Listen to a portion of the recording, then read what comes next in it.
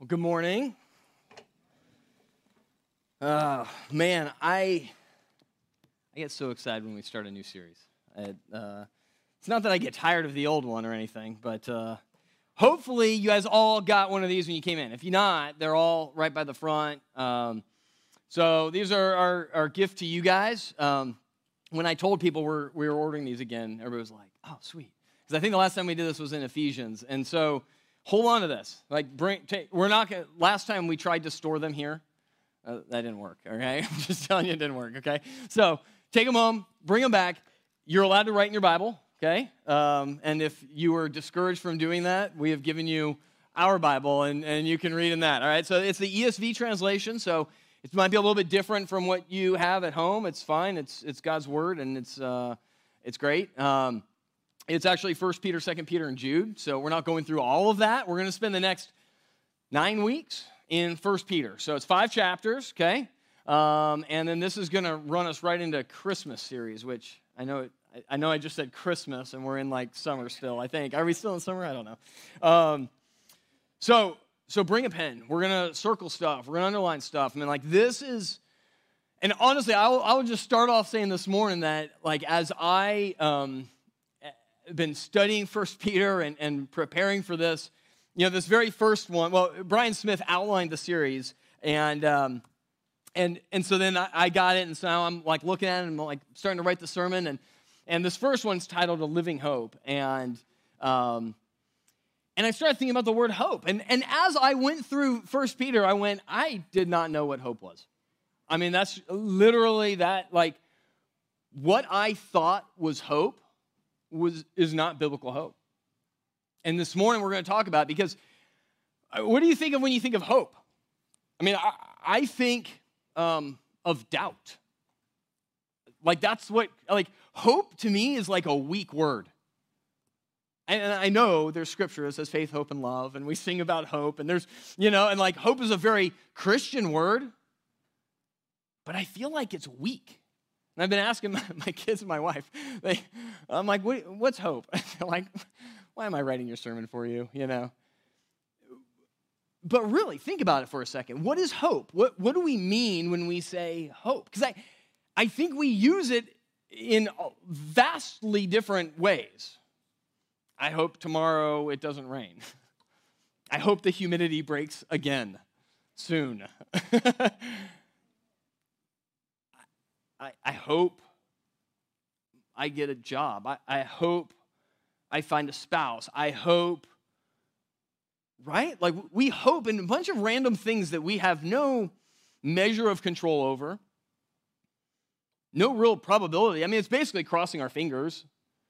And maybe we're hoping that, like, the karma that we have comes back on us, right? Like, all of this hope is the world's hope.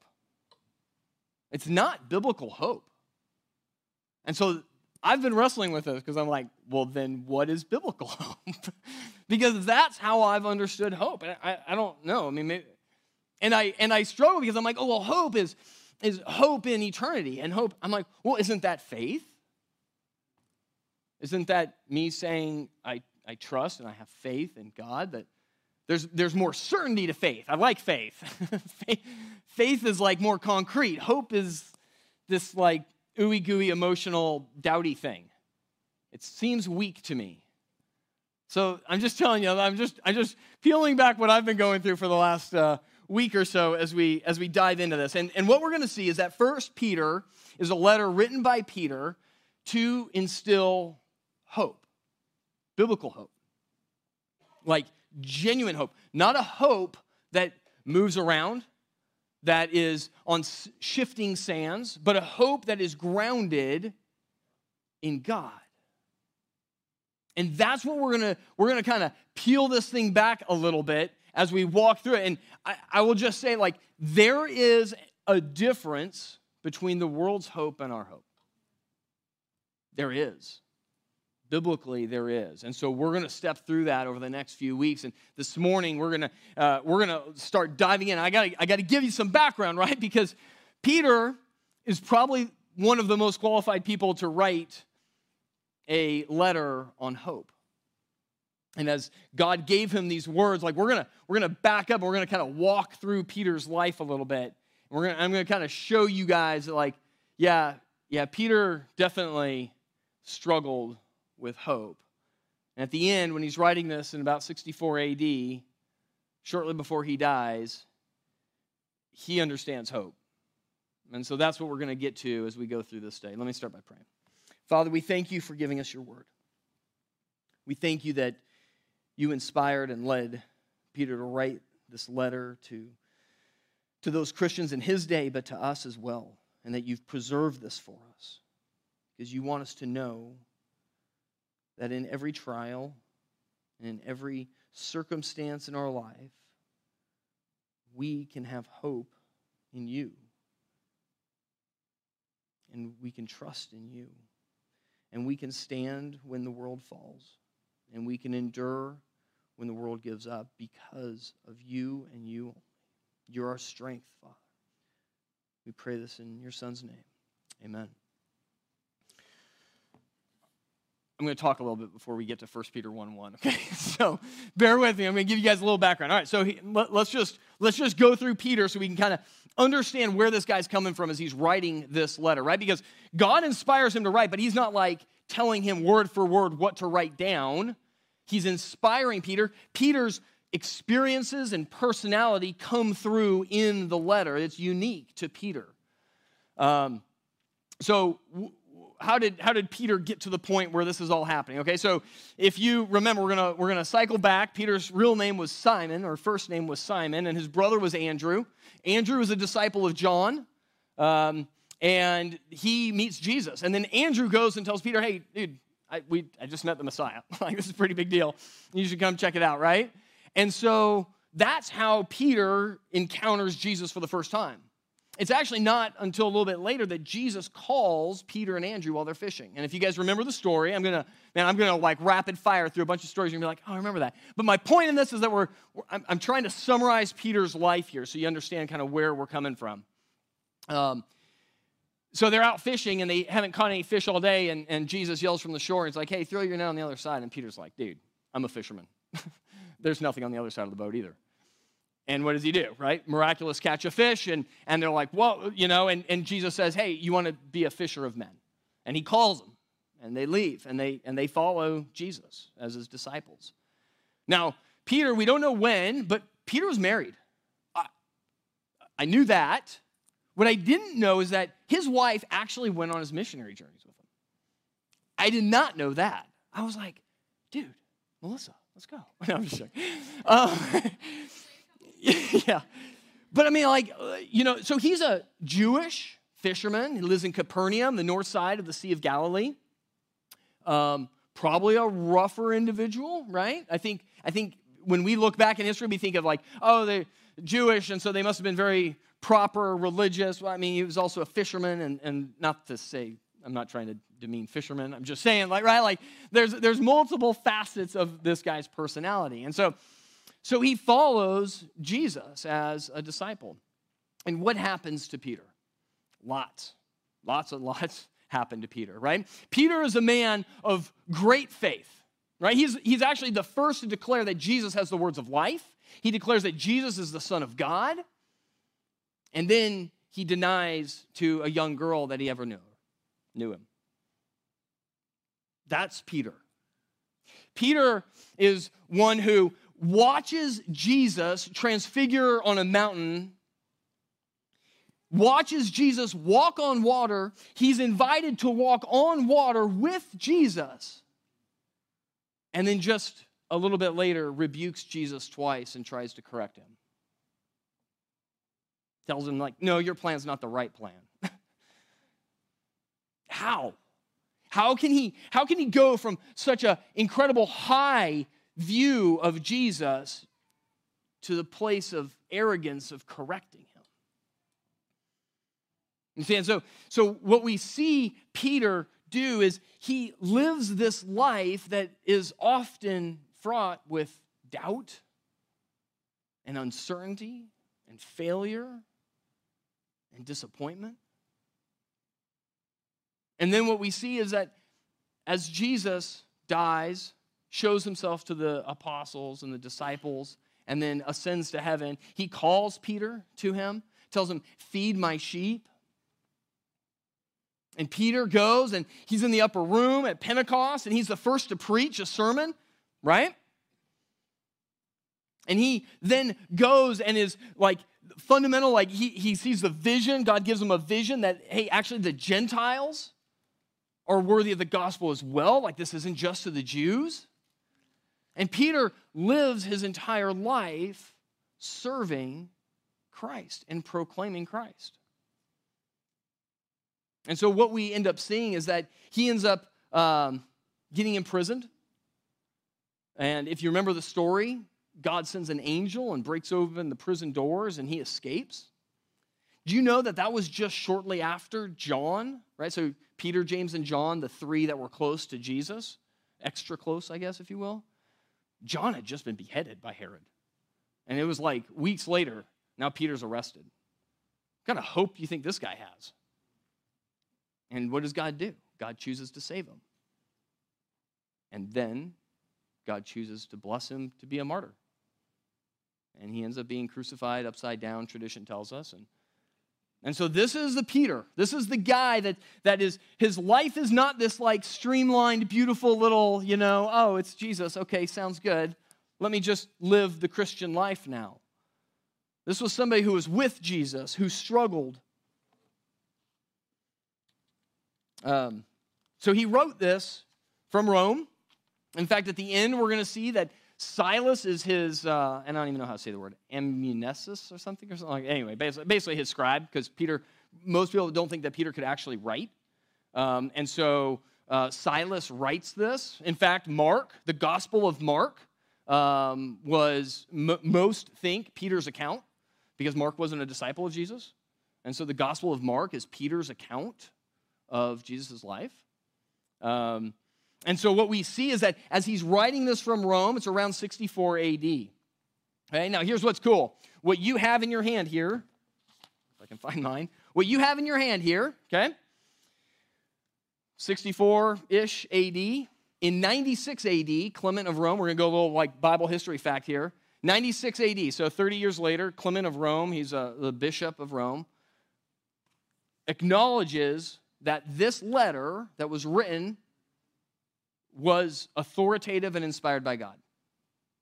This is important, and it's important because this is how God built the canon of Scripture. This wasn't a church in Constantine's time saying, "Hey, these are the books we want you to read," because you're right. Like that's how it goes along, right? That's the argument against it. That's not true at all. And in fact, in 96 AD, and as we start to see even in 180 AD, you got the Muratorium fragment that says the same thing, that lists off all the books that they acknowledge as being inspired by God, and 1 Peter's in it.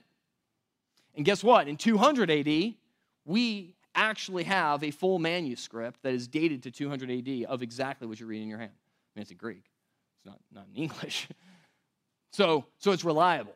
So when we read through Scripture, we got to understand and we got to know that this is inspired word of God. This isn't something that we can kind of toss to and fro and go, man, yeah, I like that part, I don't like that part. This is God's words to us. All right. So what's the context? 64 AD, Peter's writing this. And he's writing it as a circular. It wasn't intended to like solve a problem in a church. It was kind of to Christians at that time. And so therefore it's for Christians at our time, right? It applies. The context is that Nero was the emperor of Rome. And it was going to be a couple years later that the story goes that he set fire to Rome and then blamed the Christians, right? Nero was a violent man and pointed fingers at Christians often. And so while Peter is writing this letter, the tide is kind of turning. Things aren't going well. And Christians are beginning to be persecuted. And so that's the context that Peter is writing this in. Not that it's really happening yet, but it's on the verge. And so that, as Peter is beginning to write this, he writes and he goes, I want to tell you about a hope that's not in an emperor, a hope that's not in your lineage, a hope that's not in your family or your relationships. It's not in your job or your success. It's a living hope. We're going to break that down as we go through here. All right, so turn over 1 Peter 1:1, and we'll jump in. So it says, Peter, an apostle of Jesus Christ, to those who are elect exiles of the dispersion in Pontus, Galatia, Cappadocia, Asia, and Bithynia. All right.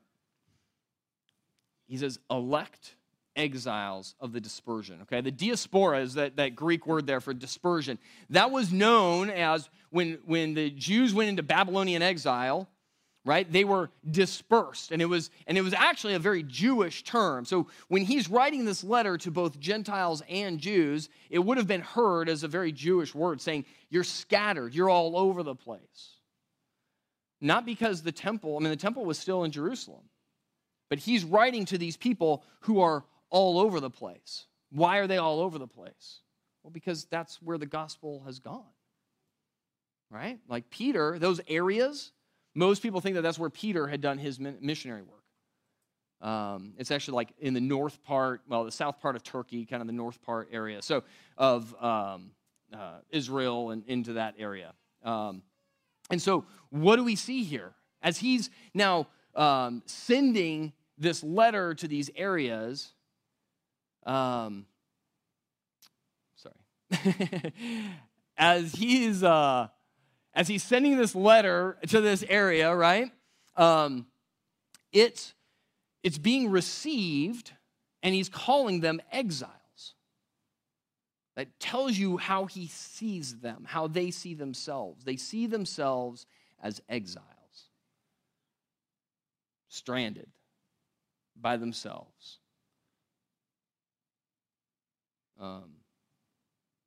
So, are we exiles? Do we feel that when we go into the world that we are different on our own? That's who he's writing this to. That's my page. So then look at what it says in verse 2. He says, you're elect exiles according to the foreknowledge of God the Father, in the sanctification of the Spirit, for obedience to Jesus Christ, and for sprinkling with his blood. May grace and peace be multiplied to you. Peter doesn't hold back. He starts off this letter and he goes, listen, I'm writing to you. I'm writing to exiles. I'm writing to you who are scattered throughout this area. And oh, by the way, you're exiles according to the foreknowledge of God. What's he saying? He's saying God knew about this. God knew the situation you would be in. God knows the situations that we're in. He goes, this is according to his foreknowledge. Like he knows all that's going to happen. Our God is omniscient. He's not trying to solve a problem in your life. You guys understand that, right? You guys didn't create a problem and God's sitting there trying to figure out how to solve it for you. We just sang, right, that when we're going through those trials, that's where God is. And that's what we're going to see throughout this letter is, don't misunderstand this. Like, God is sovereign. There is nothing that's happening in your life that he doesn't know about and that he isn't controlling for his good or for your good and his glory. And so that's what he's pointing to here. But I want you to look, and this is some really deep theological stuff. Did anybody pick up the Trinity in verse 2? You see, when people go, oh, well, the Trinity's on the Bible, and you're like, well, actually, that's not true at all. In fact, what does it say? The foreknowledge of God, the sanctification of the Spirit, and the sprinkling of Jesus Christ's blood. All three of those are important. And in fact, you've probably heard this before, right? The Father plans, the Son purchases, and the Holy Spirit preserves. That's what the Trinity does. That's what the Godhead does. Plans, purchases, and preserves. And so think about that. Like that, those are the roles, those are the functions that God has done. And Peter recognizes this. This isn't some crazy doctrine that was built, centuries later. Like, Peter understands exactly how this has happened. Why? How? Because he went to good seminary? No, because God is revealing this to us through him. All right, so look at verse 3. He says, "Blessed be the God and Father of our Lord Jesus Christ. According to his great mercy, he has caused us to be born again to a living hope through the resurrection of Jesus Christ from the dead." God, according to his great mercy. So he starts off this and he says, this whole thing is God's mercy for you. Pity. Mercy. Why? Because we're incapable of affecting our salvation. We can't do anything about it.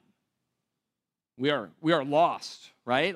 And this is where God steps into the picture. And we're going to see this a little bit later at the end, as he in verses 10 through 12, where he goes, you understand, this has been God's plan all along, that he's been prepping us. He's been getting everything ready to show us mercy. And so that's what he points to. But then look at what it says.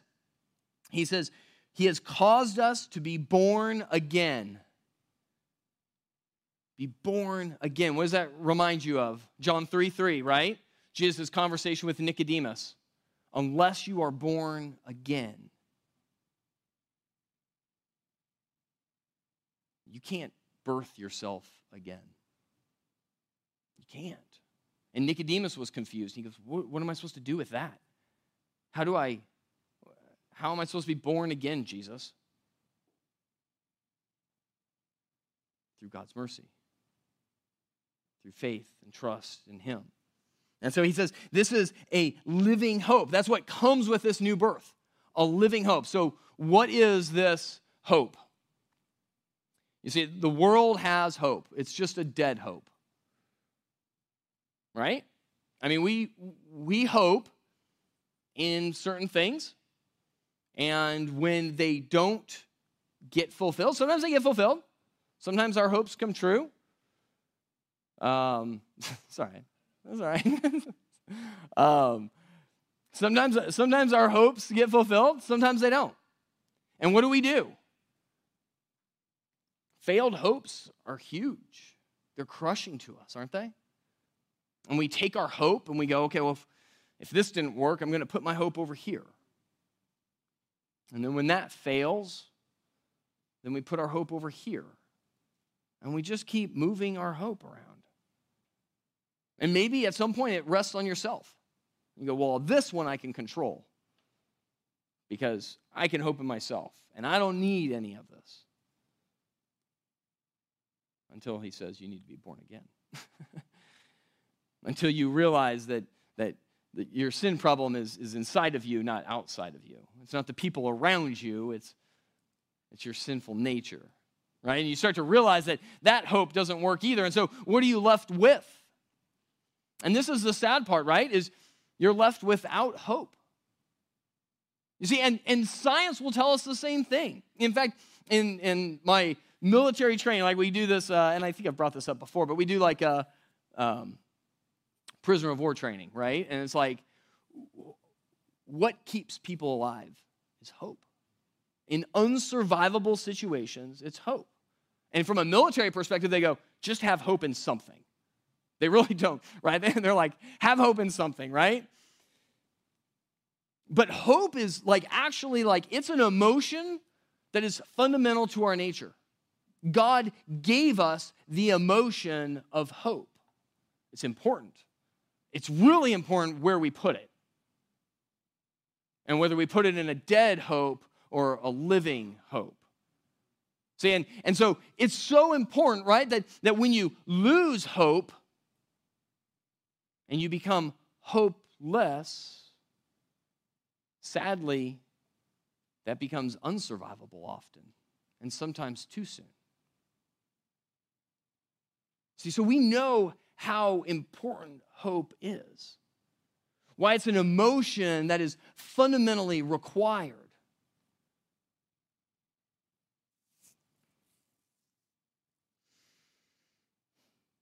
And our hope rests on God.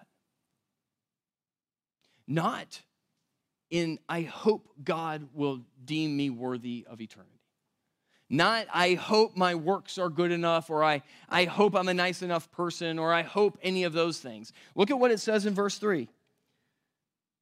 A living hope through what? Through the resurrection of Jesus from the dead. It's hope through Jesus' resurrection, not hoping in Jesus' resurrection. You guys get this, right? He's not saying, well, I hope this is all true. I hope Jesus actually rose from the grave. I hope all my Sunday mornings haven't been a waste. I hope what I'm being told is right. I hope that there is an eternity. He's not saying that. He's saying our hope is through Jesus' resurrection. You see, our hope is alive or living because Jesus is alive. Right? Like that empty tomb is more important than we think, because this isn't a hope that God might do something. God has done something. He's already done it. He's secured it. We don't need to hope that something's going to happen. It's already happened. It's already been effected. It's already been purchased. And it's the Holy Spirit that preserves us in that hope. And so we can go to God going, I hope in you. Like, I hope I have a confident, sure assurance that all will be for your glory and my good. That's the hope that he gives us. And it's a beautiful hope. Look at what it says in verse 4 through 5. To an inheritance that is what? Imperishable, undefiled, and unfading, kept in heaven for you. So why do you think you have that you're going to go to heaven? Why is it everybody at every funeral is in heaven? Because we all want this desperately. The question is where is your hope? And he says, it's an imperishable, undefiled, and unfading inheritance kept in heaven for you, who by God's power are being guarded through faith. You guys, that is beautiful. It's not a slippery slope. Don't fear that like you're going to walk out the door and all of a sudden God's going to be displeased with you. You're guarded. You're protected by faith. For a salvation ready to be revealed in the last time. You guys get that? Like that is such a beautiful thing. We have hope because of what Jesus has already purchased for us. And so we can live not with this wishy-washy, I hope things work out, cross my fingers. We know what Jesus has done. The cross is empty. He rose from the grave. He conquered death. He conquered Satan. He conquered our sin. And he's guarding us and protecting us and holding us, and he's prepared a place for us, an inheritance that's being held, preserved for us. You guys, what more do we have to worry about? Like, this is beautiful. And this is where Peter is setting the stage, because the world is not hopeful. We're going to walk out of this, or you're going to turn on your phone, and immediately attacks on your hope are going to go. And immediately you're going to get stuck into the mire of the world. And you're going to start thinking, I don't know. Man, I hope there's something. No, there is, because of Jesus. And that is why it's a living hope. It's beautiful. Look at what it says in verse 6. He says, in this you rejoice. You rejoice. You guys get that? You rejoice because you have hope. You can rejoice in every circumstance. I mean, those lyrics were perfect, right? Like, I'm ready to go into that trial. I'm ready to go into that season of life. I'm ready to go behind whatever that door is. It's going to be horrible. And I'm not looking forward to it, but I know I can rejoice in it because I know that there I will find Jesus Christ. And I will draw closer to him, and I will see him for who he is.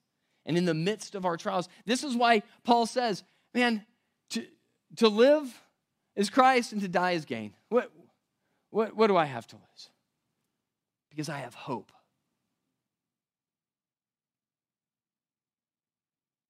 He says, in this you rejoice, though now for a little while, if necessary, you have been grieved by various trials. If you've got that Bible open, circle, like for me, it's like right above it in text, but circle the word rejoice and then the word grieved and draw a line between them. Because it's the same verse. Peter's saying that you can rejoice while you're grieving. You guys get that? These are emotions. So that the tested genuineness of your faith, more precious than gold that perishes though it is tested by fire, may be found to result in praise and glory and honor at the revelation of Jesus Christ. Though you have not seen him, you love him. Though you do not now see him, you believe in him and rejoice with joy that is inexpressible and filled with glory, obtaining the outcome of your faith, the salvation of your souls. Now, hear this right, okay? And that word testing it's like I'm no metalsmith. That's not the word. What am I trying to say? Yeah, metalsmith? I don't know. So, somebody help me out here. Anyway, right? Like when they're talking about gold, right? You burn off the impurities and you get pure gold, and that's the point of testing. It's not testing to see if it is gold. You guys get this, right? And this is true throughout Scripture. You're not being tested to see if your faith is going to work out. That's not what he's saying here. You're not going to go through a testing and God's going to go, let's see if they do it. Oh, got another one. That's not how this works. You have faith, right? The Holy Spirit dwells inside of us. And what is he doing? He's burning off the impurities so that even better than gold, you have hope in Christ alone. You guys, there is no greater danger for us than to put our hope in things that can't handle it. And the world doesn't know. The world just puts their hope in different things. And if we're not careful, we do the same. So then Peter gives them a reminder at the end here, verses 10 through 12. And he says, you got to understand that this isn't God trying to solve a problem. This isn't God trying to fix something. This has been the plan from all history. He says, concerning this salvation in verse 10, the prophets who prophesied about the grace that was to be yours searched and inquired carefully, inquiring what person or time the Spirit of Christ in them was indicating when he predicted the sufferings of Christ and the subsequent glories. It was revealed to them that they were serving not themselves, but you, in the things that have now been announced to you through those who preached the gospel, the good news, to you by the Holy Spirit sent from heaven, things into which angels long to look. He goes, this is what all this has been about. So you guys get that, right? Like all of this was God preparing and pointing, showing the prophets what the Christ, what the Messiah is going to do and look like and what salvation looks like, and that it's not through us, and that we can have a hope that is eternal, that is not circumstantial. And so when our lives bring us despair, when we lose our job, when we lose our friends, when a relationship is strained, when our kids go crazy, when all of these things happen, you guys, we go back to our hope in Christ. That's where we can find joy, inexpressible joy. Because guess what? Your marriage is a reflection of Christ and the church. God wants it to succeed. You're not the best parent for your kids. God is. The relationship that's strained, God wants reconciliation. And he'll empower it. And your reliance on finances and your job, God can provide for you there too. So why do we put our hope in these dumb places? I'm preaching to myself, okay? Because we do. And we think that it'll be better, that life will be better if we just fix this one thing. And it's just not true. Our hope is in Christ alone, and it's a living hope. You know, Charles Spurgeon is a 19th century pastor, and I couldn't verify this because I went into the weeds of Google and couldn't get back out, but apparently the Maori, I think, is the original language of New Zealand, okay? Huh? Maori, thank you, Liz. Random facts for 400. And apparently the word for hope is actually like a swimming word. Like it has to do with swimming. And Spurgeon takes this and he goes on this. It's like life is like us treading water. And we're just sitting there and we're treading water. And we're just trying to stay afloat. And we're losing our strength until we see a ship. And it's that living hope, a lively hope, that strength wells up in us. And we go, and we pursue, and we swim with all of our might towards that ship. That's our Savior. Just got to make sure we're swimming towards the right ship. Let me pray.